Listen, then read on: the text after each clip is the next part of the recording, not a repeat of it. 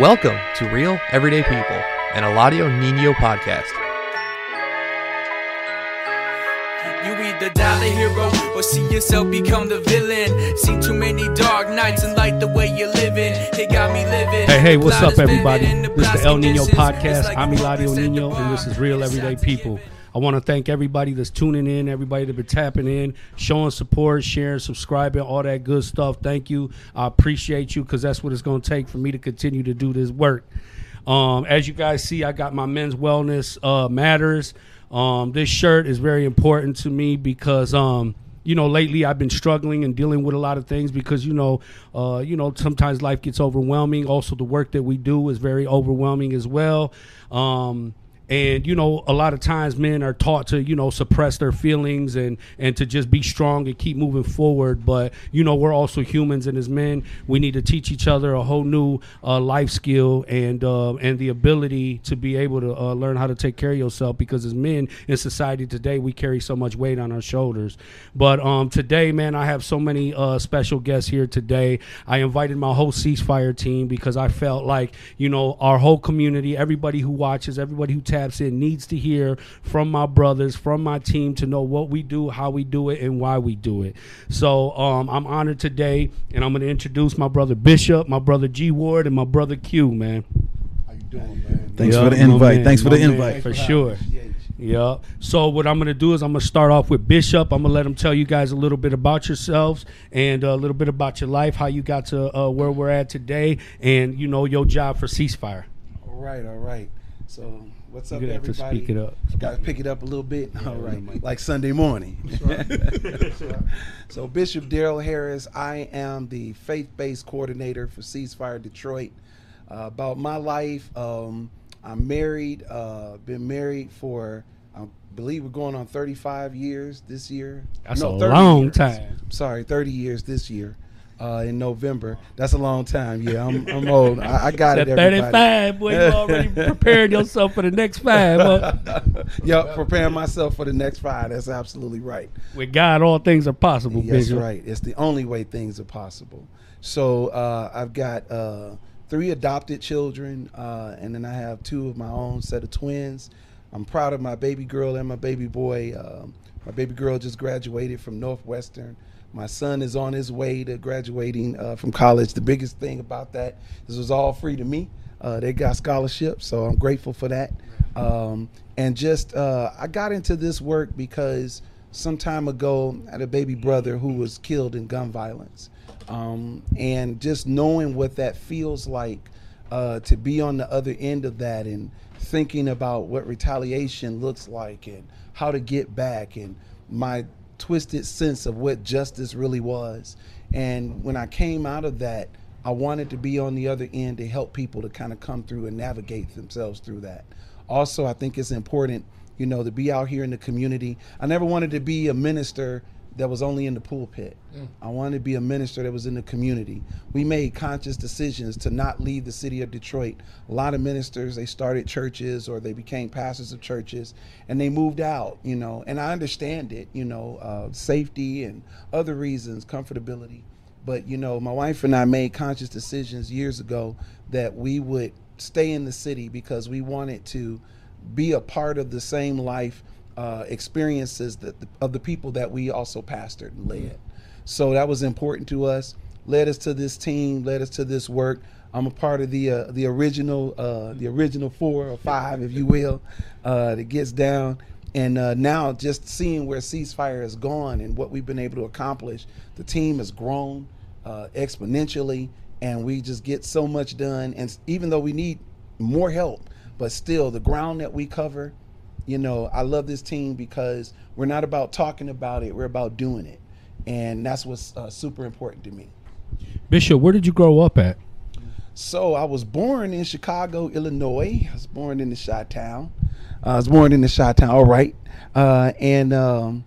We moved. I was here. born in Chi-Town too, man. Cook County Hospital. Right. There it is. Well, I was on the other side. I was born in Mount Sinai, so I was on the mountaintop with Moses. I was born in Chicago. We moved to Detroit. Family at that time, a family of 11, moved to Detroit, and we were able to be here. I think I was like 5 years old, and we've been here ever since. So I grew up on the east side of Detroit. We lived around a little bit, but mostly the east side of Detroit. And I come up in what is now known, as 05 or 13 area. So I'm back there with the BKs and all those guys. Y'all know the Earl Flynn. The Earl Flynn's and all those guys. Coming up on the east side of Detroit. What was you rocking? Adidas, Elysees? You know what, man? So my brothers were British special. Knights. My brother was special, right? They wouldn't let me do all that stuff. I was next to the baby boys, so they were kind of like, okay. No, Mama Harris not going to kill us because we got you out here. So, and it's funny about that because people ask about that time in my life. We were poor, but we didn't know. I didn't know we were poor. Yeah. You know what I'm saying? Because my mother, it was always something under the Christmas tree. Food was always on the table. I was good and grown before I realized that a lot of times that my mother wasn't sitting at the table when we ate dinner was because it wasn't enough for her. Wow. And she would go in the room and close the door and just pray. Wow. I didn't know that when we were kids. I thought she just wasn't hungry because that's what she would say. Oh, y'all go ahead and eat, But a lot of times it wasn't even enough. But, that's why, and I throw this in, I don't have any shame whatsoever. My mother left this world living in my house because I believe in that wholeheartedly. My mother took it to the rocks for us, and I took it to the rocks for her. Man, that is dope, bro. Definitely, man. Definitely. So were you raised with both of your parents? I was not raised with both of my parents. Okay. As a matter of fact, I didn't discover who my father was until I was like 14. Wow. Okay. So he was always around, but I didn't know that he was my father. Were you ever able to make a connection with him? Yes, and I was very grateful for that. As soon as I found out who he was never closed off from me. It was just a situation. He had another family. He was in ministry also, and so it wasn't something that was conducive, I guess, at the time. But we were definitely able to make amends before he left this world. Okay. And we actually grew to become really close. Wow, that's really great. So did he inspire you to get into ministry as well? Or is this something that just fell into your life? Because my father was a minister as well for many years, Yeah. I think so. I don't think that I would have gone this route as easily if it were not for his input. I started being a pastor at the age of 15 under his ministry. So a year later, from finding out that he was my dad, is actually when the calling kind of came on. And I was a pastor since that time. So I've been pastoring for over 35 years. Wow. Okay. Man of God for sure. That's a good commitment there. Yeah. G Ward, it's on you, brother. Let them know who you are, where you from. Wow. What it is and what it ain't. I don't know what it is, but I can tell you what it ain't. You know what? Born and raised city of Detroit. Outside of my college years, I've been in the city. Family man, children, have adopted children, have raised some of my players in my own home. Okay. Just kind of looking at the city even as a young man. The first time I spoke to a group, I was 17 years old. Wow. And my pastor, I'm on my way to college, and he reached me one Sunday before we were leaving after benediction. He said, next week I need you to speak to some people. And I'm wondering, like, speak to some people about what? Pastor Leonard Thomas, man, Southwest Detroit, military and Horatio. And I remember thinking, like, okay, who you want me to talk to, Pastor? And he said, I want you to talk to some of the youth. Well, I kind of had to check my ID, and I'm thinking, I'm one of the youth. I remember that day, and I can honestly say I remember being in the basement of a church, and I'm kind of sitting in a circle. And I remember within the first 5 minutes, it was like, this is something that I want to do. I was speaking to my peers, and as a matter of fact, 2 or 3 of the people in that circle were older than me. Wow.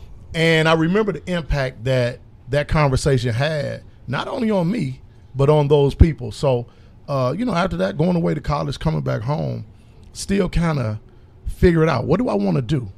And, being a spiritual guy, God just kind of put it in my lap. I started working at the juvenile facility.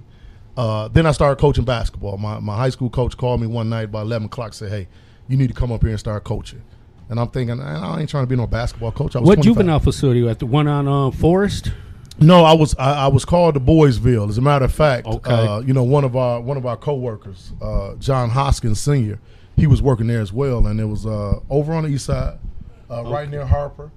And once I did that, and it kind of things just kind of fell in line, and it became who I was. So when I looked at it, I said, man, God really put me in a position to do something that I know I wanted to do, but in my mind I needed to do. So here I am. You're looking at 52 years old. A couple days ago, I've been kind of doing this work for over 27 to 28 years, and I don't have any regrets whatsoever. That's a lifetime commitment, bro. Without a doubt, over half of my life has been committed to it. But when we look at it, we all know it gets trying at times on us emotionally and mentally. So, but every night we know, every morning we know, there's more work that needs to be done.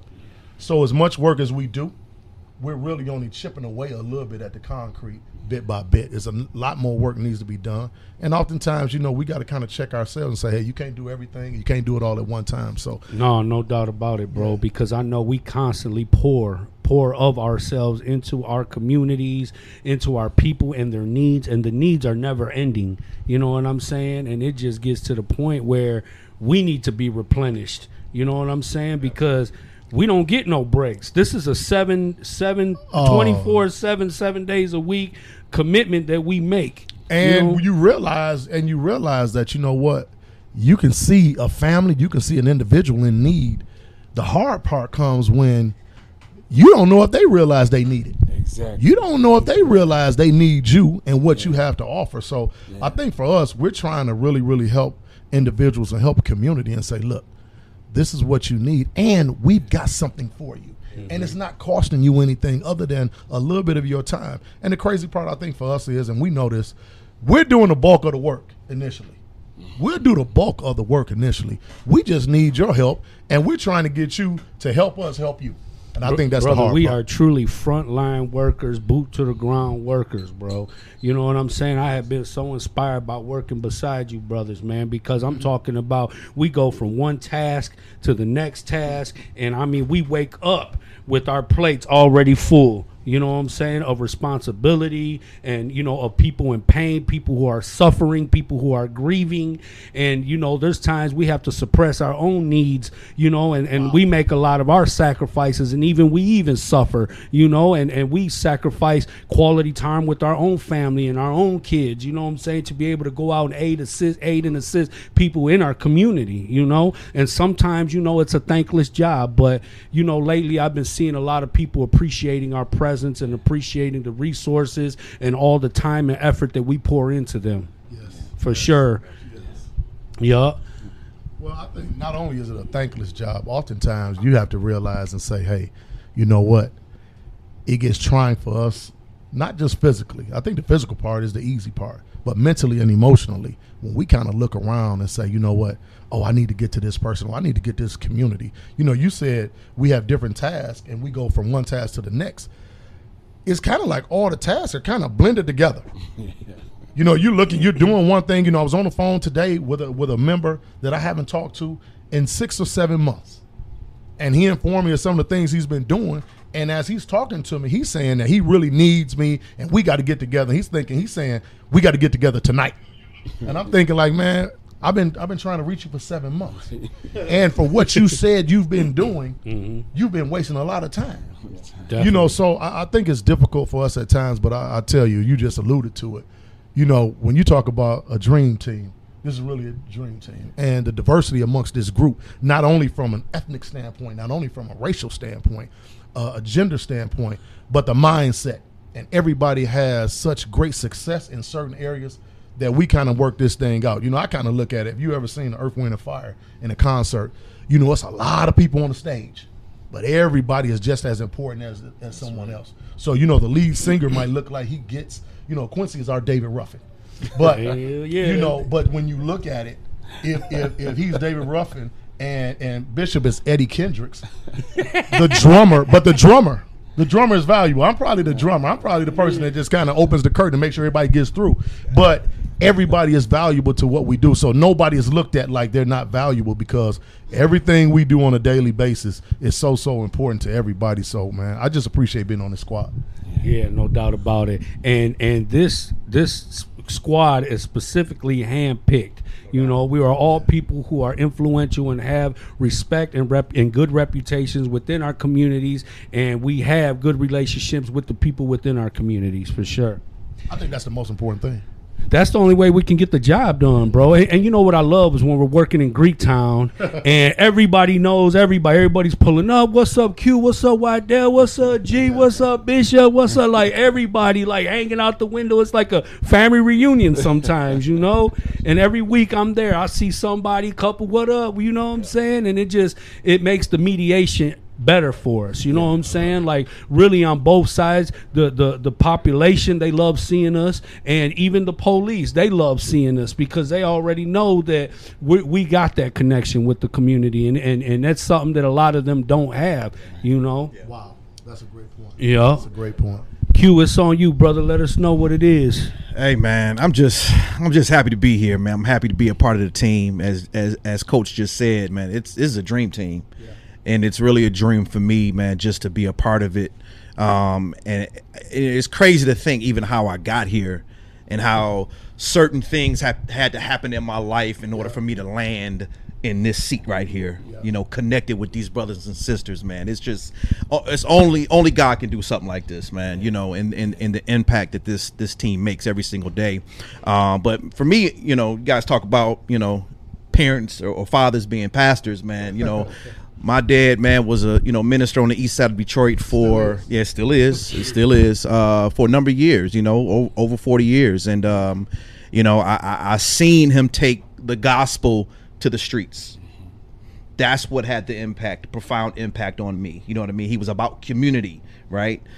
Sundays having service on the parking lot, right? Him walking the streets of the community, him walking through Parkside projects and praying for people and asking them, you know, how can I help? How can I serve you? You know what I mean? Just sitting as a, 8-year-old, 9-year-old kid watching my dad do that, you know, it shaped my life, you know, and really that's the message that I think that we really need to get out, because it's about legacy. If fathers set the example for their sons, right? And sons grow up to take on that responsibility of really being a man and holding down the house, taking care of your wife, taking care of your kids, we'll have a better community, you know. So I'm thankful. I truly am, man. And, you know, grew up on the east side, you know, East Warren and Somerset, East Warren and Bishop, out of Drive area. Not this Bishop. It's a street. It's a street Bishop. Yes. East Warren and Bishop on the east side. Yes, sir. But you know, just seeing ministry done. You know what I mean? At another level, man. You know, so and it shaped my life again. So just, you know, different jobs that I've had, and just had a passion to work with young people, working in the schools in like 5 different school districts. Started my own nonprofit. Me and my wife Misty. Hey, baby, how you doing? And then and then, you know, from there I hear about this thing called Ceasefire, and a good friend of mine, you know, was the community organizer for it. And you know, he gave me a call and said, Q, man, you need to jump on board, man. I got Coach Ward. I think Coach Ward, George Ward from King. Yeah, he on the team. Oh, word. Okay. Told me, you know, the other brothers he had. And then I just showed up one day, not knowing what in the world I was doing, but I was present, right? And then not knowing that he was transitioning out. So there was a vacancy, and somebody recommended me. I interviewed, and boom, here I am. And we started with how many? It was just 4 or 5 of us, you know. Jermaine. Yep. Rest in peace, our brother Jermaine Tillman, and our brother Snoop. And so just us 4 just making that impact, you know, in the city, and trying to touch as many people as we can, right? But amazingly, you know, just week by week, month by month, the team would expand and grow, and not by our own doing, right? You know what I mean? But just divinely orchestrated and put together. We start to meet different people that had a certain skill set, and that had a larger, bigger reach, and that could touch and impact more people. And that's where we stand today. Not to say that, you know, we can do it all or we're perfect, because we want to grow even more, right? And we know there's other people out there that can help us expand our reach, you know. But we've done, you know, this team has done an amazing job, you know, up to this point, and we hope to do so much more. Listen, man, I was very honored and privileged to have met your father at the Samaritan Center when we were there building with the youth and holding that talking circle with the youth. Yes, sir. And just hearing your father speak, man, it was very natural for him. You know what I'm saying? Yeah. And everything that he was talking about in his experience and the community that he's been working in for 40, 50 years, you know what I mean? Like he has seen society turn over 4 or 5 different times. Absolutely. You know, has seen the problems from then, you know, from past, present, even the future. 100%. You know, 100%. And you know, it was definitely very inspiring to hear from him. You know, and we all do good work out here, you know, and you know, rest in peace to Pat Bates. He was one of the brothers that was a part of this team. Miss you, bro. You know, it just comes to show you that death doesn't discriminate, tragedy doesn't discriminate, murder, hate, all that doesn't discriminate. It touches all parts of life. You know what I'm saying? And even the people who are out there trying to do good and improve themselves and help others, you know what I'm saying? But at the end of the day, you know, everything happens for a reason, and you know, we learn to carry on and let these people live through us, you know, and the work that we do. Definitely. So what I'm gonna do is we're gonna wrap this one up, and we got 3 more brothers that are gonna come and they're gonna break bread with you guys. Right, all right. Thanks, brother. Appreciate you. No doubt about it. Appreciate it. We do have one shout out to give. Let's come on with it. Dr. Director Cheryl Jones. No doubt. I think for us, you know, when you look at what Barry Gordy was able to do, I think she's on the lines of that. 100%. You know, being able to do what she's been able to do with this team and kind of orchestrate and kind of manipulate some things and make some things happen for us. Yeah. I can say this: Ceasefire Detroit, as it is known today, would not be what it is today without Cheryl Jones. 100%. Absolutely, unequivocally true. Well said. Well said. No doubt about it. Salute, Cheryl. Salute. And happy birthday to George Ward. Yes. How old are you, G? 65, 66, something like that? Minus 13 to 14. That's what that is. Tell me you 30. Hey, I you're thank 30. the good Lord. You're 30 for the 10th time. Oh, come on, man. 30 for the 10th time, huh? Yeah, so let me get Snoop, Hop, and Kurt. So I had to break this up in segments because we got so many powerful brothers and sisters that are coming on today to share their experiences, to share their life and their insight. So right now we got my man Hop, John Hoskins. We got my man Snoop, and we got my man OGYBI, Kirk McGirt, baby. Ain't another one like him. You hear me? Original. So Hop, man, let them know what it is and what it ain't, man. Well, John Hoskins Sr., father of 4 with a ton of grandkids. I started this work years ago, over 30 years ago, working in juvenile facilities. And after a while, I ended up transitioning into schools. But one of the reasons I had to transition was because I got tired of being reactionary and wanted to be progressive in trying to find a way to stop kids from getting locked up and stop young men and young women from being incarcerated. So it was just a natural progression. And then ran into Cheryl and begged her for about 2-3 months to let me join the squad. And I was able to do that while still working in the high schools. And here I am. You know, and it's a blessing, as the other 3 guys said, to be, you know, surrounded by such great people, men and women, doing the things that we do and impacting the lives that we touch. You know, I see myself doing nothing but what I'm doing. You know what I'm saying? This is what I was meant to do, and this is what I've always done. So, what was it like working with juveniles, bro? Like, you know, because I know I went in the juvenile system, and when I was 15, like, I grew up fast because I was the firstborn of 3. So at a young age, I was the man of the house, and I just swore I knew it all. Like, couldn't nobody tell me nothing, you know. And once I got over the fear of, you know, juvenile and all that, and just going in there and just going through all the process, I felt grown, you know what I mean? Right, but like, what's it like to be able to break down them barriers with juveniles and get through to them and deliver the message that they need to hear? Well, the thing with me was I went in so young, you know, 24.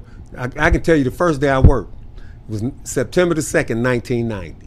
Okay. And that was the reason I know that because that's the day my first son was born. My oldest child was born. So I think that, you know, holding him in the morning and then going to work that evening, gave me a different perspective on how things work, because I was doing my own thing as well, ripping and running. I was wild, 24 years old, doing my thing. But when I held him in my arms and then went to work that night, I saw life different.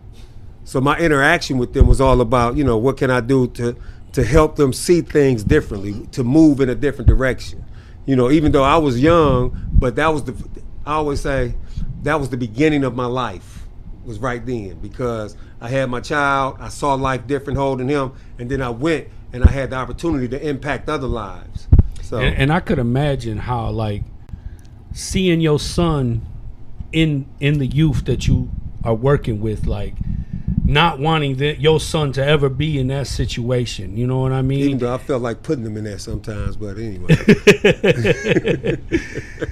But, Right. I just, I've always been respectful, and I always grew up around adults. I had 7 uncles that I grew up around, and they were all influential, whether it was right or wrong. It was always, they always made some type of impact in my life in one form or another. But I know that, it's not always an easy task, to get through, especially when you got young boys who have not been raised with father figures, what I'm saying? Right. And sometimes it may seem or feel intrusive when a man does step in and try to, guide you, navigate you, advise you, try to mold you, teach you, build with you. A lot of times they reject it because they don't know how to accept it. Well, let me tell you, I hold this to be true in everything I've done.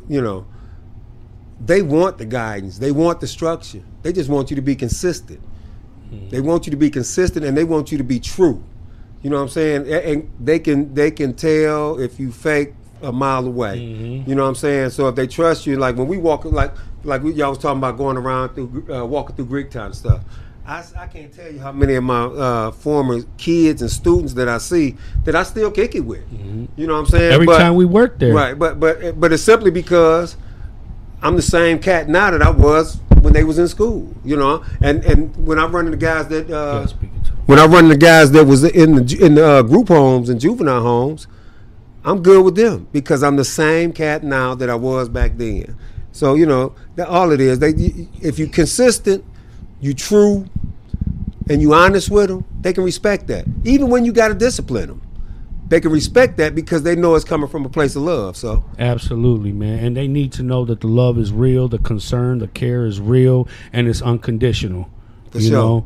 Because it's just not easy, growing up, without, positive male figures.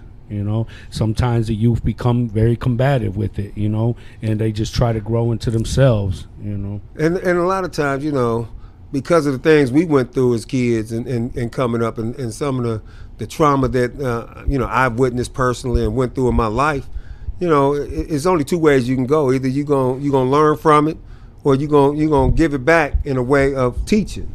You know what I'm saying? So, and once again, it's all love. So when I was in prison, I had started up a youth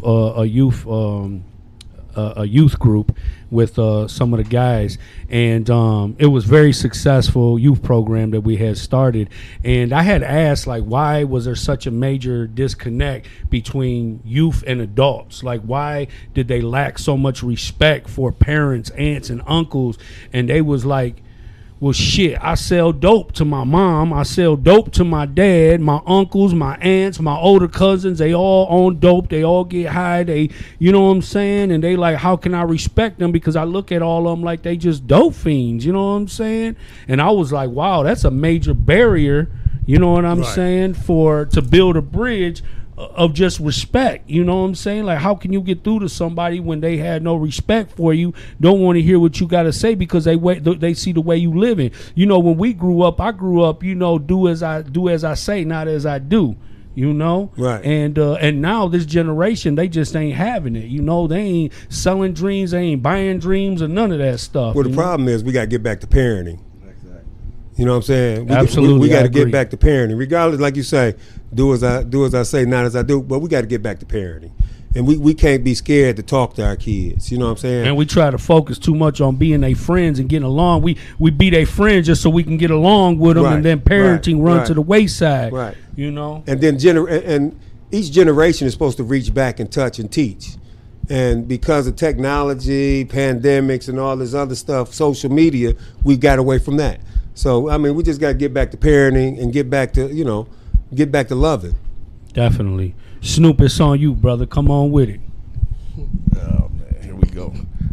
James Holmes.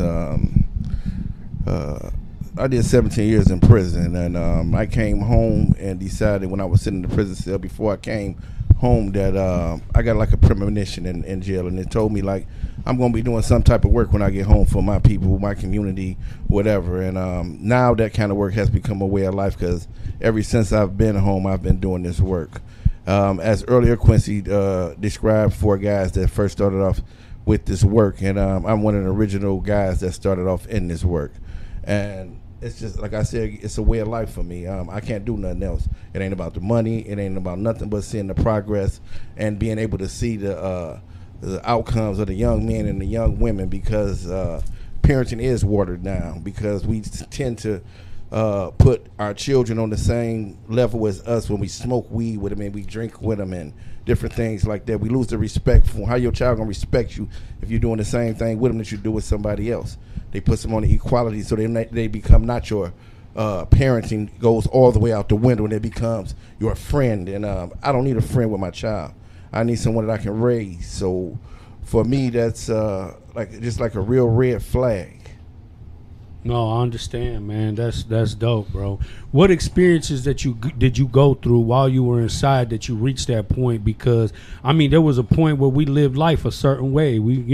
I was in the streets. I thought that what I was what I was always gonna be.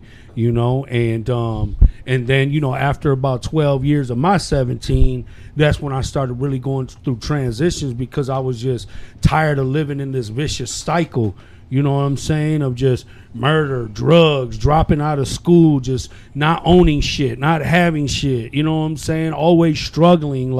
And I wanted to come home because I wanted to live a different lifestyle. And not only that, but I wanted to teach others that they had options and they could do things different, because so many of us felt like we didn't have options, because everybody's so concerned about what people are going to say. What are they going to think? You know what I mean? Brothers who try to, get away from the gang life, get away from the drug life, get away from the streets. Even you hear people who end up being successful get a job and buy a house outside of the neighborhood, and they get ridiculed and criticized, as not being real, because they leveled up and and moved on to bigger and better things for themselves. And it's funny you asked that question, because on my way here today, a real good friend of mine, his name is Gazi Wangu. He's a Nigerian, and we were talking. We did prison time together, and I was like, man, I look back on my life today and I wonder, like, I'm here. Like, how did I get here? And he was like, well, man, you a good dude, man. He said, you lead with your heart. And he said, so God bless you. And I'm a firm believer in my God. I'm going to be a little selfish with this one and say my God. You understand? I'm a firm believer in my God. And then, in believing in my God, and me being covered with the blood of Jesus, and understanding that there are blessings down the line. So becoming an example of change, as you're saying, moving out to the suburbs. That's showing the young men and young women in our society that, okay, I was in the streets at one time, but I'm not in the streets no more. I figured out a way to channel that energy and push it from a negative to a positive. So being that example doesn't mean the guys, anybody that tells you something like you turned your back on the neighborhood, those aren't the guys that you want to be involving yourself with. Because evidently they have a negative energy that they push it towards you that you don't have no need for in your life ever. So anybody that pushes you, see, we have a mentality in our community where we try to pull each other down. That's what I like about Ceasefire, because we have a family-oriented organization where we try to uplift each other. You know what I'm saying? Like, it's a pat on the back. It's not a pull on the back. You know what I'm saying? That we do every day, not one day. Every day we patting each other on the back. We lifting each other up. So and being that example again in our community, showing that stop pulling your brother back, man. Start pushing your brothers and sisters forward, because everybody need a helping hand. Everybody need a pat on the back. Everybody needs that I'm able to call and say, hey, man, I need you today. Because in my life, I need everybody. It's not one day that I don't need somebody, because everybody needs somebody. That crab in a bucket mindset has destroyed our community, has destroyed families, and so my that was my main mission, is change that mindset within our community, so we can start seeing how much more and how much better we can be if we were united, if we were supportive of each other, if we learned how to just have respect for one another and you know and be able to build with one another. We're all in the same boat. You know, and some of us have potential, some of us have gifts and blessings that take us in other directions. But I feel personally like I suffered with purpose. I feel like the only way I could service was my community today is from all the suffering that I had done. You know, and that goes back to the story of Jesus when Jesus has suffered for us. You know what I'm saying? You know, let me stop you right there with your suffering, because I hear you speak about how you suffer so much. Your suffering has molded you to be the individual you are today. Without you going through that suffering, you would not be able to be the example that you is today. Don't believe that everybody's not looking at you that's around you, because you're the little homies, the little nephews, they understand it. They look at it. So you're becoming the role model. But your suffering, Jesus. If you look through the Bible, everybody suffered through the Bible. But they became who they became because of their suffering. So today you stand as a great man because of your suffering. So don't look at your suffering as a downfall. Look at your suffering as a molding for who you've become today. Transformation. Definitely. Thank you, brother. I appreciate you, man. Kurt McGirt, it's on you, brother. What's up, man? Talk to us, man. Where you from? What is it and what ain't it? What's up, man? My name is Kurt. I go by the name Kurt McGirt. Came up in an organization that's called the Young Boys Incorporated. My story is, as some people say, infamous. I read the book. I was with Sandman in the joint. He showed me the YBI book. Showed me a picture. I knew everything about you before I even met you. Yeah. So, you know, my thing is I'm working with Ceasefire because it's time for this cowboys and Indian stuff. It's to cease for it, because the simple fact, if they don't understand that every time they go before a judge, the numbers is high. You know, they creating the sentence that the judge gonna give them when they go in front of the court with this wild stuff. My whole thing is, let's start thinking before we react. You know what I mean? Violence is the last step. Yeah, talking to the mic, bro. Violence is the last stop. So let me ask you this, though, because we live in a bloodthirsty society, bro. You know what I'm saying? And everybody's first response, whether it's their natural instinct or whether it's just about drawing first blood, everything always resorts to murder. Somebody got to die behind this. Why do you think that is? Well, for sometimes it's because paranoia. I'm gonna draw on you first before you draw on me, and sometimes innocent people get caught up in that. A lot of innocent people get caught up in that, because every day or every other day, this team is reporting to incidents, and we're making it to the scene, and children's bodies are laying on the floor. Yeah. You know, these are children. We are going to funerals for children. You know, my cousin just a couple weeks ago, 14 years old, was murdered. He's 14 years old. He's a child. Yeah. We've been to funerals, 11-year-old girl killed. You know what I'm saying? Like, this is sad. This is terrible. This is really happening. And I just, I feel like a big part of it is because of what we did and what we didn't do. You know what I'm saying? We played a part in it some of the ways, but my whole thing is, how do we talk to them now?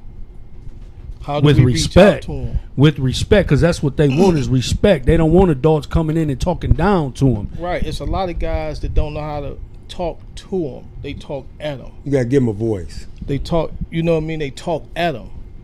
And when you talking at a person, you're trying to tell a person instead of giving them advice. Why do you think it's so hard for adults to respect youth? Well, I guess some of the adults forget that they was used to. Yeah. You know what I mean? And they forget that, okay, you did something goofy too. You know? So remember how your parents used to talk to you and how you felt when they was talking to you the way that you talking to your child. And you know, Kurt, that goes back to the separation and the lack of parenting and not running the house. So the communication, it's a communication gap that's that's crazy because we don't know how to talk to them because we forgot how to talk. It's social skills. That's what I'm saying, for sure. We lost social skills, and really, the social skills is basically the TV. We learn how to be social from movies. We don't know how to separate fiction from real. You know what I mean? We feel that, okay, this is what this is. This is how I'm supposed to react. When no, that's not how you're supposed to react. Because you got to realize if you react in a violent state, you got a certain outcome behind that violent state. And there's consequences. But see, this is the thing too, is like when I was young, I understood the consequences of my action. I was a gang member. I was taught, the possibility, even when in school, they always told me you're either going to be dead or you're going to be in prison. I was willing to accept that. You know what I'm saying? For my gang, if I kill you, they going to honor me. And if you kill me, they gonna remember me. If I go to prison, they gonna salute me. So it was like I was gonna win all across the board. You know what I'm saying? So I didn't care about consequences because I wore that shit as a badge of honor. But that's the difference that I'm seeing now, because they say that they gonna die. They say they gonna die at 25. We never thought that. We never thought that we was dying. You know what I mean? So it's the mindset. You figuring that this is how you gotta live to get, no, you don't, man. You got to live a long time and enjoy your life. You know what I mean? Everybody be talking about they 100. But listen, bro, the other day when we made that call over there off of Gratiot, and I seen that community, bro. It was dilapidated. The whole community was dilapidated, bro. How can you be motivated or inspired by anything? How can you think about doing anything good, positive, or better when you are surrounded by nothing but abandoned and burnt down houses and open fields? Like, bro, how can you dream big when you surrounded by everything that's so small, bro? Well, let me explain this to you, man. It's the individual, you know what I mean, and the people that surround the individual, because when I went to prison at 17, and I did 30 years. And in that environment, I could have came out or could have been a person with hate in my heart. But I chose not to do that in an environment where there's nothing but hate. So my question is, you know what I mean, it can be done, but it takes the individual to want it. Absolutely, man. Thank you, Kurt. I appreciate all you brothers for sharing, man. We're going to move on to the next segment. Much love to you guys, and thank you, guys. Appreciate you.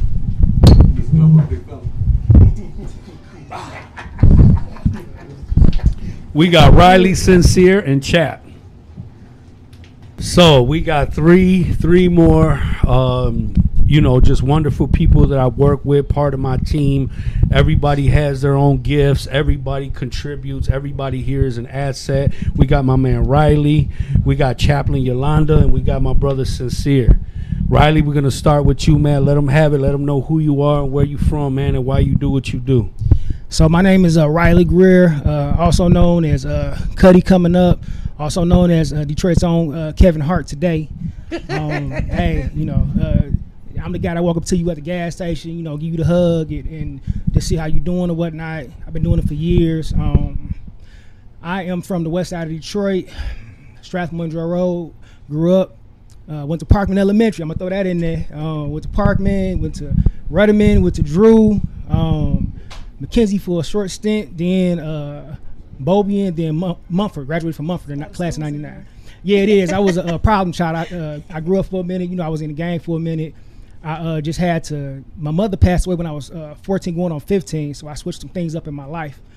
I made a promise to her that I would get out the gang, which I really wasn't planning on sticking by. Then she died that year of a heart attack, so I had to stick by it. That was one of the hardest things for me to do because these are all the same guys that had my back coming up. So I made sure I still had their back a little later, whatnot, but I wasn't as active as I was in the beginning. So I had to figure out some other things. Graduated high school, went to college and whatnot. still came back to the neighborhoods or whatnot, still say what up to my homeboys, still show love. And I do what I do because, well, I grew up without a father. My mother died she died when I was 14, going on 15. I had some family members coming up. I idolized them. Today they're dead, murdered, of course, in the city of Detroit. I stand on that every day when I go out here and talk to these youth. I'm a resource coordinator. I want to make sure I give these kids out here all the resources available. Anything that I can't do, I let them know. I'm always honest with them. I approach all of them with respect. And the reason I'm in the position I'm in right now is because I used to work at a place called Northeast Guidance Center. I was over this program called Youth in Transition, YIT. And the Northeast Guidance Center is a mental health, outpatient mental health facility or whatnot. And I serviced the kids from 18 to 26. And I was like a rock star up there. The kids loved me. They respect me. They was ready to follow me to the ends of the earth. I made sure they had jobs. I made sure they could take responsibility for their actions. I made sure they could handle their business. And I'm sure they're still doing it today because they linked up with me on Facebook and they still call me today. So, man, that's really dope, bro, man. I really appreciate you sharing that. You know what I'm saying?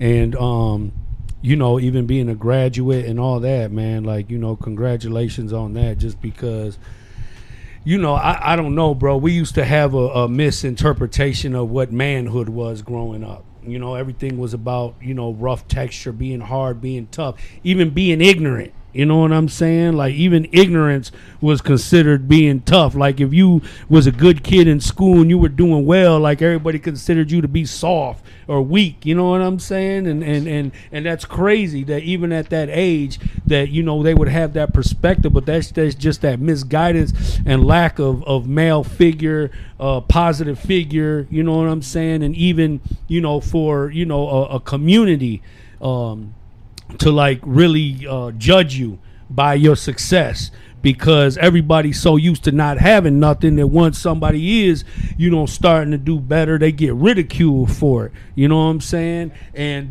so I'm just, you know, that's great, bro, that you graduated and you know, and did well for yourself, man. And I know you had to lose a lot of people too, you know, along the way. And I'm sure that's what motivated you and inspired you, you know, to do the work that you do today. So let me ask you this. How do you find the resources that you're able to provide for the community? So I've been doing this work for 16 years, and most of the resources that I've gathered throughout the years, I still have. We put together a resource guide, and I make new connections all the time. I might run into somebody over here and they're doing something different. I might say, well, what are you doing now? You know, that's a social work. That's how we do. And then, I'm doing this. Oh, okay, that's a resource right there. That's the next resource right there. So with that being said, the connection is going to be made between whoever it is, whatever member from Ceasefire, you know, tell to go wherever it is they need to go and to handle that business and, you know, get the resource. And one thing I'm never going to do with any of these kids, I'm never going to lie to them. I'm never going to say, hey, man, go over there. You know, it's peas and carrots over there. And they go over there and look, it's not peas and carrots over there. So how helpful are the resources, though? So if the kids stick with actually going through, actually getting their resources, they're very helpful. But sometimes, and I get it, some of the kids that I deal with, they don't, it's not a good follow through. So we got to do a follow up with those kids to see, you know, what's going on with them. But and what are some of the barriers? Is it lack of responsibility, lack of transportation, lack of finances, lack of discipline? All of that. But one of the biggest things is the follow through. One of the biggest things is just the follow through. If they just actually did the follow through, it'll sound and look differently. Even when I talk to them, did you get a chance to? Oh no, I'm gonna do that later. This job not paying enough. I'm like, paying $18 an hour. You know, what are you looking for? Can you work 2 jobs? You know, things of that nature. So we got all the resources they need, but a lot of times they want some of the guys, and I'm not gonna say all, but some of the guys don't want to actually put that work in, the same work that they put in out here in these streets. They don't want to put that weight of work into a straight 9 to 5. So let me suggest this. I had a conversation with Chief White. We did Walk a Mile in Southwest one day, and I shared a story with him about, you know, me being young. By the time I was 21 years old, I had 3 kids already, so I owed child support for all 3 kids. I had dropped out of school in 9th grade, so I had no education. So it's not like I was going to get some good job that was going to pay me any good money, and any money that I made, the friend of the court was going to take it. So it really discouraged me from even wanting to have a job, period, because I said I ain't gonna be able to make a living for myself. So do you think that could play a factor in why a lot of men don't want to work today? You know what I'm saying? If they're just, you know, have multiple kids, even one child, you know what I'm saying? And then if they're not even with the mother, you know, a lot of times that puts a lot of strain on the relationship. The mother goes to the friend of the court, and now, you know, they're on your head, and they'll take enough money where you can barely live for yourself, and that can discourage a lot of people from wanting to work, a lot of men and even young men, you know, because I was like, you know what, I'm gonna have to sell drugs for the rest of my life, you know. So for us, I'm gonna be honest, that's low hanging fruit for us. We got like one of the dopest legal liaisons right here in the state of Michigan. His name, that's Sincere right there. You know, you see him? Bam. And that's what I'm gonna do. I'm gonna refer you to Sincere. I'm actually gonna have if that's any of that was going on right now, you know, you were one of the ceasefire members. I would talk to Bishop Darrell Harris, Chaplain Yolanda Stinson, and we're gonna work something out. You know, there is no we remove barriers, okay? We remove barriers, and once the trust is there, finally there, then for us to actually help those out, so that those excuse me, I'm excited right now, so that those barriers can be removed, then whoever we're working with, it goes into play. But those guys have got to do a follow through. Look, I'm gonna help you, but you gotta help you. You gotta help me help you. Absolutely. Yup, no doubt about it. Thank you, brother. I appreciate your insight. Chaplain Yolanda, it's on you. Let us have it. Hey, everybody. My name is Yolanda. I am a chaplain, so my name is not Chaplain Yolanda. My name is Yolanda. I am a chaplain by calling and by choice. I am a part of the Ceasefire family and team by choosing. I tell everybody that I was handpicked, I say, because of my serving. So I am a servant at heart, and they found me serving, and they came to get me because of my track record in my serving. So I serve the community, I serve the people, I serve the team. And that's what I do. I am one of those who live my life to do as I say, not just as I do. So if I can't do what I'm telling you to do, then don't follow me. Follow me because you see me doing what I'm telling you to do. And so I want to be that example that I needed when I was a young girl. So being an impactful person, being a helpful person, being a servant, that's who I am. And I just bring that to the team, as well as always being an encouragement to all of my teammates, to remind them of how awesome they are, to boost them up, because morale has to be great for the work that we do, because when you're called to see death all the time, you need somebody that's going to speak life. And so I'm that life speaker. I'm that one that encourages the team, because I am so honored and so humbled to be amongst these great people. So that's a little bit, that's it. Man, listen, you are one of the most powerful speakers that I have ever heard. I mean, you do not talk to flesh, you talk to spirit. You know, I have watched you literally speak to masses of people and have everybody, including myself, undivided attention, you know, and it is like the word of God had just come right out of your mouth. You know what I'm saying? You are very, very powerful. I appreciate everything that you do, you know, for us, for our community, for our team. You are just a valuable, valuable person. Thank you. I appreciate that. And I'm going to not talk anymore because I don't want to cry. But I'm grateful. Well, if you do cry, I hope they are tears of joy. You hear me? Absolutely. Listen, it's a blessing to be Bishop Darrell Harris's assistant. Let me put that shameless plug out there, because I am his assistant to help, as Sincere always says, make magic, do magic in the lives of some people that need help. You know, they need it at the worst time in their lives, and somehow, some way, we're found to be those ones that come and bring the magic or bring the pain or bring the noise, as I'm always told to do, bring the noise. And so we bring the noise and we break down, as Riley said, we break down the barriers and we find a way to make their life just a tad bit better, even if it's just for a moment. So that's who we are. That's a part of the love that's in my heart, and that's what I pour back out. So you can never not see me serving, never not see me loving, never not see me giving, because that's who I am. There it is. There it is. She just told you what it is and what it ain't. You know, I love it. I love it. My man, Sincere, it's all you, brother. It's all you. Sincere Altale. I'm from the east side of Detroit. Born on Mack Avenue. Moved to East Grand Boulevard, so I went back and forth between Mack and East Grand Boulevard, which connect. I could literally walk to my grandmother's house from where me and my mom moved us. Formerly incarcerated, did 19 years total, 2 years juvenile, a couple of years in the feds, 15 and some change in the state. My story here starts from someone following me on social media, young lady named Sheila McBride, now Sheila Young. She reached out to me a couple of years ago, asked me would I sit down and have a meeting. And that meeting was for a program called Ceasefire, which had something to do with DPD. So all I heard was Ceasefire and Detroit Police Department. And, you know, a part of my growth and my maturity allowed me to listen to her instead of blocking her. No sooner I seen police. But I was wise enough, I had gained enough wisdom to actually listen to the conversation.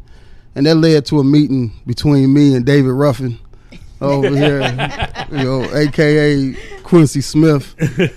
I originally got hired on as a resource coordinator. I'm just in recent times figuring out they really didn't know what to do with me. But my meeting with Quincy was special.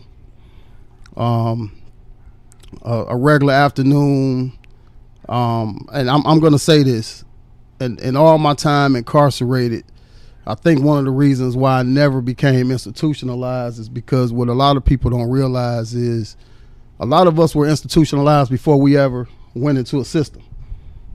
So the system became my normal, right? And where I came from was actually prison. The demographic in which I grew up in was terrible. So by the time I was introduced to the system at a very young age, because I went to prison at 15, I was gang banging at 11, 12, 13 years old. I was a part of an organization called All in the Family, which grew into something just so much bigger on a larger scale. But back to this day, Sheila set up a meeting with me and Quincy at the Ceasefire Outreach office. I showed up to this meeting, 3-piece suit, ready to have a conversation. After I came home from my long stint in incarceration, I took everything seriously. I had lost so much time that I just always wanted to make sure that I put one foot forward in any conversation or foundation of anything that I had. We never really had a chance to have a meeting. By the time I walked in to talk to him, one of his outreach members was going through something that day, and it led to us to actually go out into the world and literally have to assist him. I knew absolutely nothing about outreach. I know nothing about activism. I knew nothing about any programs of this nature, but it looked as if it was something I can identify with. So that day, what turned into a job was natural to me. We went out to help a young man who needed a hand, and it led to whatever outreach is. If you could look it up, whatever outreach is happened that day. So a conversation that would have been about a job turned more into an action. And I think that was where the confusion came, because I think on that day it was more of an outreach, a problem solving, and a resource type of, you know, situation, and it kind of came together. So the conversation about a job never happened. We went to see him. We did what needed to be done to get him to the next stage, which is literally the next day. And next so thing, you guys did a follow up. Well, I'm not even gonna call it a follow. I'm gonna call it a follow through. Okay. Because he was already a member, and this wasn't the first time that Quincy had dealt with him. Mm-hmm. But the next contact I had with Quincy was an interview. And another day, I showed up. On this day, I met 3 other individuals to work with Ceasefire: Bishop Harris, Phil Simmons, and of course Director Jones. But that's kind of where the story started. How I fit in kind of came about. Basically, they gave me a chance, and once I had the opportunity to sit at the table, I created a foundation for myself. They gave me the opportunity to showcase what my skill set was, and I grew. My man, you are a beast at what you do too, bro. For real, I'm honored to be right by your side building with you, brother. Absolutely. But man, thank you guys all for sharing. I appreciate you guys, and we're gonna move on to the next segment and get the next group in here. For what you do, You're holding welcome, it down you're for welcome. Southwest and then bringing us in. What? You better know it. That's what we call building bridges, baby. Thanks. So we got Lex, Susan, and E on deck. Come on in. So we got my man Lex Zavala here. We got Susan Wiley, and we got my man Big E. That's my man's right there. So what we're gonna do is we're gonna let Lex start out and let him know what it is and what it ain't, bro. What up, though, everybody? First and foremost, shout out to my 2 kids, Nino and Sally. They got to stay up late just to watch this. So Poppy's on TV. How you guys doing? After this, you gotta go to bed. Born and raised in Southwest Detroit. I'm an 80s baby. I grew up in the crack era. My mom's worked with kids my whole life.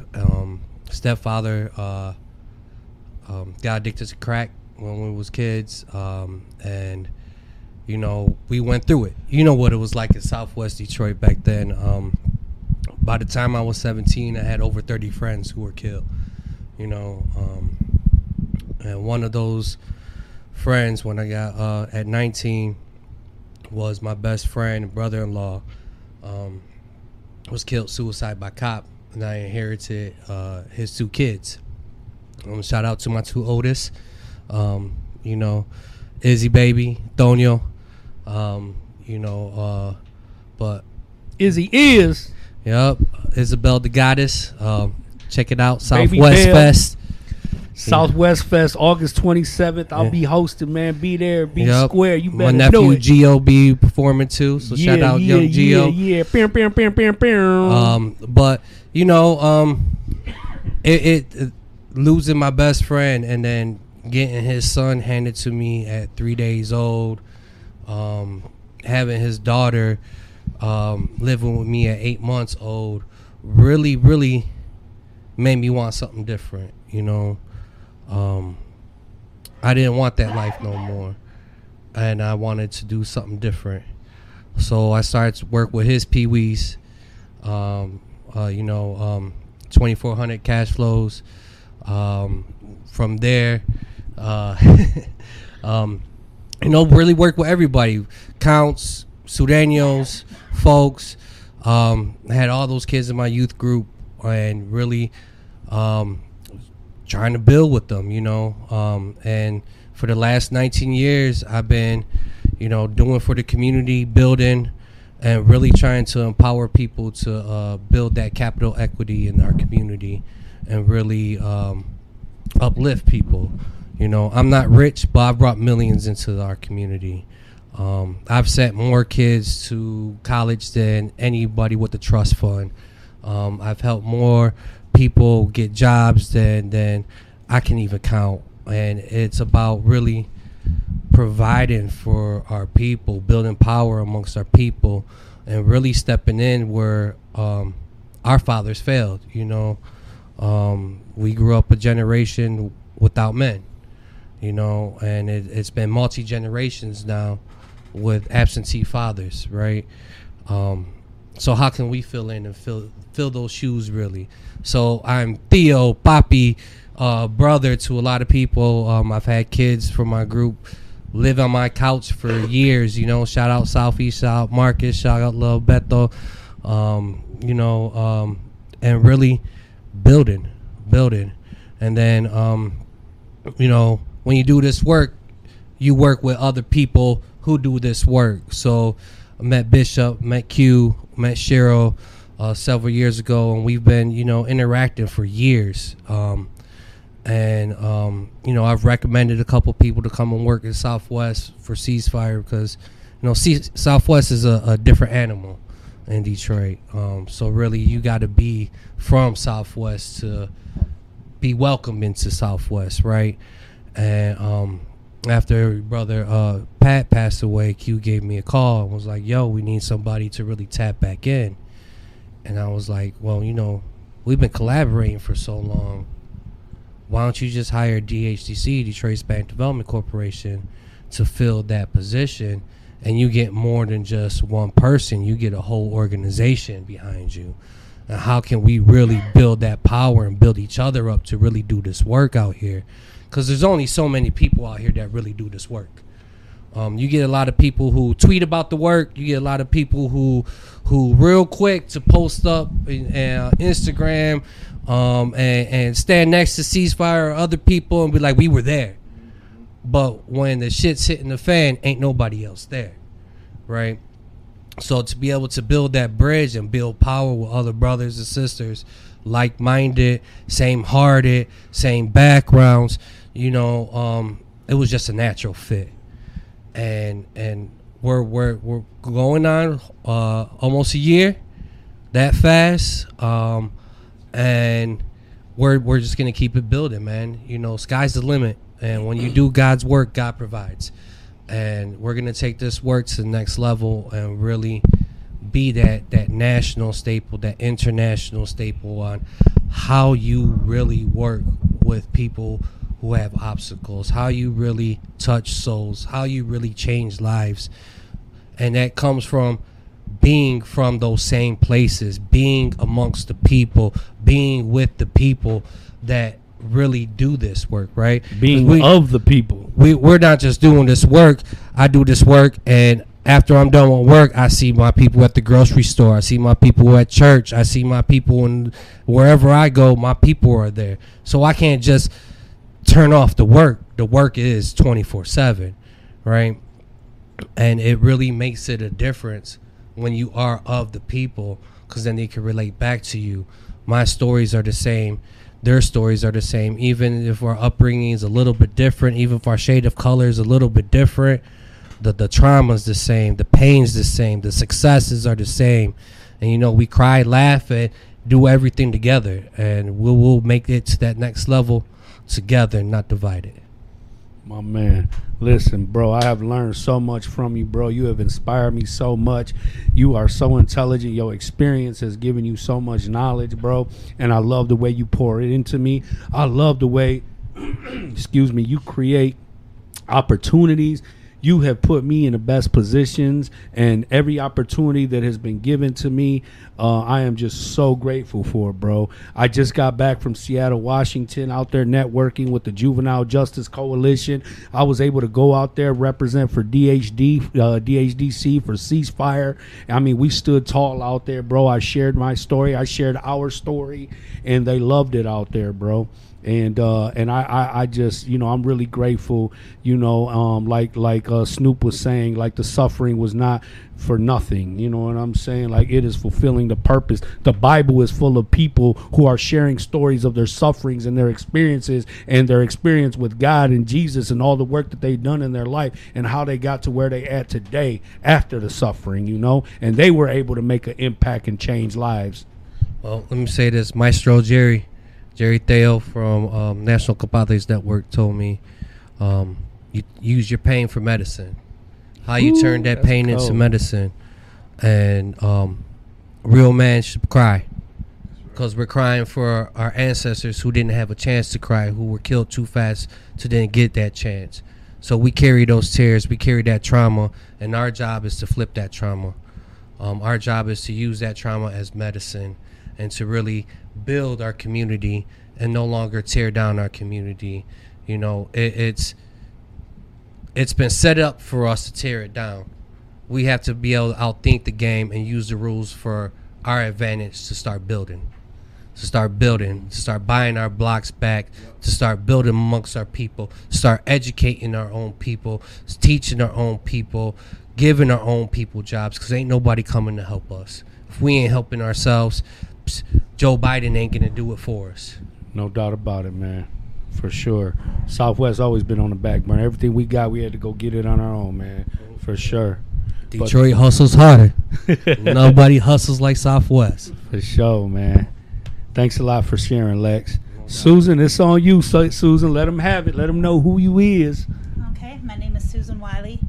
Most of my work people know me as Wiley. Don't know how that happened. Wiley Coyote. Wiley Coyote, yep. I work under Lex. He's my direct supervisor or direct director. I guess that would be it. Ladio's my coworker. Wouldn't trade him in for the world. He's the best coworker in the world.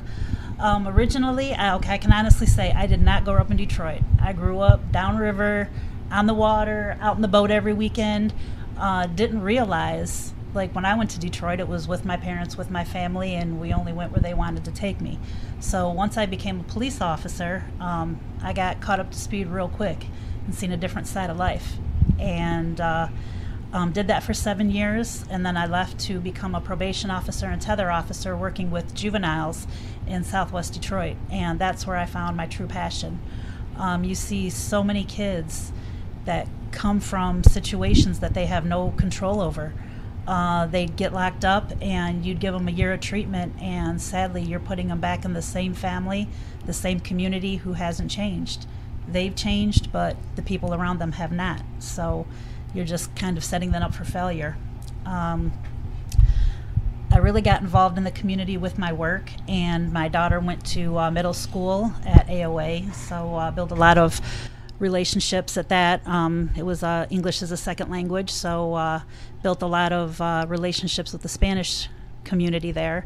And then she went to Cass Tech and recently graduated, and the kids there know me as Mama Susan and know that my phone is available 24/7 no matter what the emergency is. One thing I've realized coming to work at DHDC, I did work for a nonprofit before and didn't realize how much more could be done or how much more that nonprofits could be doing until I went to DHDC and really seen the work that was being done at DHDC. A nonprofit we won't name. No. But I've been around for 22 years, so anybody who know. So, but since I've been at DHC, I've been welcomed. I'm super proud of the work that they do. I've seen more work in the last 5-6 months that I've been there than in 20 plus years where I was working before. So, and I can say that with pride because DHDC is definitely doing the work. When Lex and Juan, who also works at DHDC, pulled me aside and told me about Ceasefire, said we'd like, you're going to get involved in this and that, and then to see what Ceasefire was about. The lady and gentleman that work with Ceasefire, they're selfless, they have a great mission, and they give of themselves. So I'm honored to be a part of DHDC and to be able to partner with Ceasefire because they're out there doing the work, making a difference in communities and trying to stop the violence, build stronger communities, and help people who truly need the help and that want to help themselves. I don't know what else too much to say, but I hope to be part of this for a long time to come.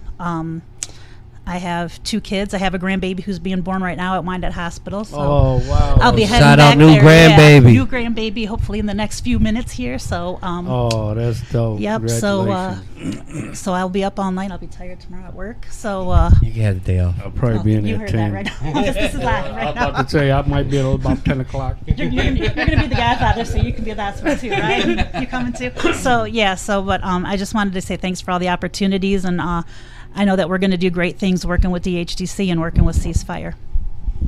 Thank you so much, Susan, for sharing. My man E, baby, that's the man of the hour right there, boy. Talk to him. Let him know what it is and what it ain't, baby. It's all on you, like my man Vezo say. It's all on you. My name is E, better known Ray Sean Edmond. I'm an East Side worker. I'm an East Side outreach worker on the East Side of Detroit. I'm just a savage and a soldier for the work.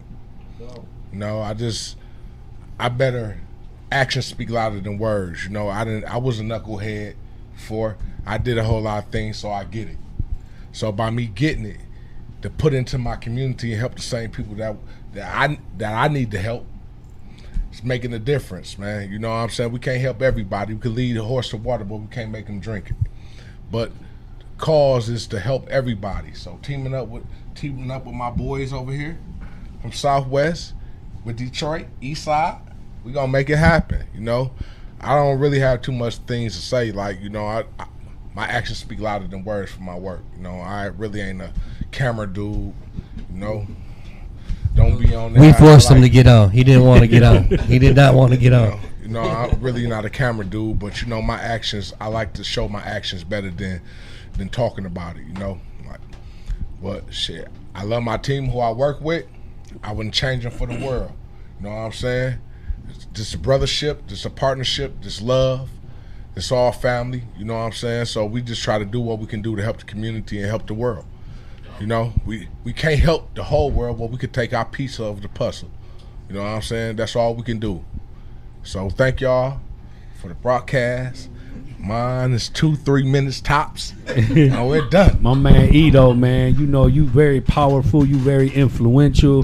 When we down there working in Greektown, bro, you see people hanging out the cars, people walking, pulling up. What's up, E? Everybody hugging you, everybody showing you love, showing respect. Like, we all get that in our respective communities. And we in Greektown, that's like neutral ground for everybody. Everybody in Detroit go through there, bro. And everybody who's standing there with a Ceasefire shirt knows somebody, bro. And it's all positive. You know what I'm saying? And ever since I've been a part of the Ceasefire team, bro, me and you been like, you know what I'm saying, just clicked off bail, bro. You know what I'm saying? Cain and Abel, baby. Just don't kill my brother. We ain't gonna do all that. We gonna show one another love. I kill for him though. How about live for him? I'm gonna do that too. Yeah, we always talking about ready to die for our people. We need to be living for our people. I mean, we gonna do that. Yeah. No doubt about it, man. And it's real good because ain't nobody been able to bridge that gap like Ceasefire and DHDC have had, bro. You know what I'm saying? Like, there's always been a division between East, West, Southwest. Like, we always was on the back burner. Everybody always acknowledged Detroit through East and West. And now that we bridged this gap, bro, like, it's been a beautiful experience. You know what I'm saying? It's been a mix of cultures, experience, education, knowledge, all that good stuff, man. And I love being a part of it. But I want to thank everybody who's been tuning in, tapping in, sharing, subscribing. I appreciate you guys. I love you guys. And we'll see you next Monday at 9 p.m.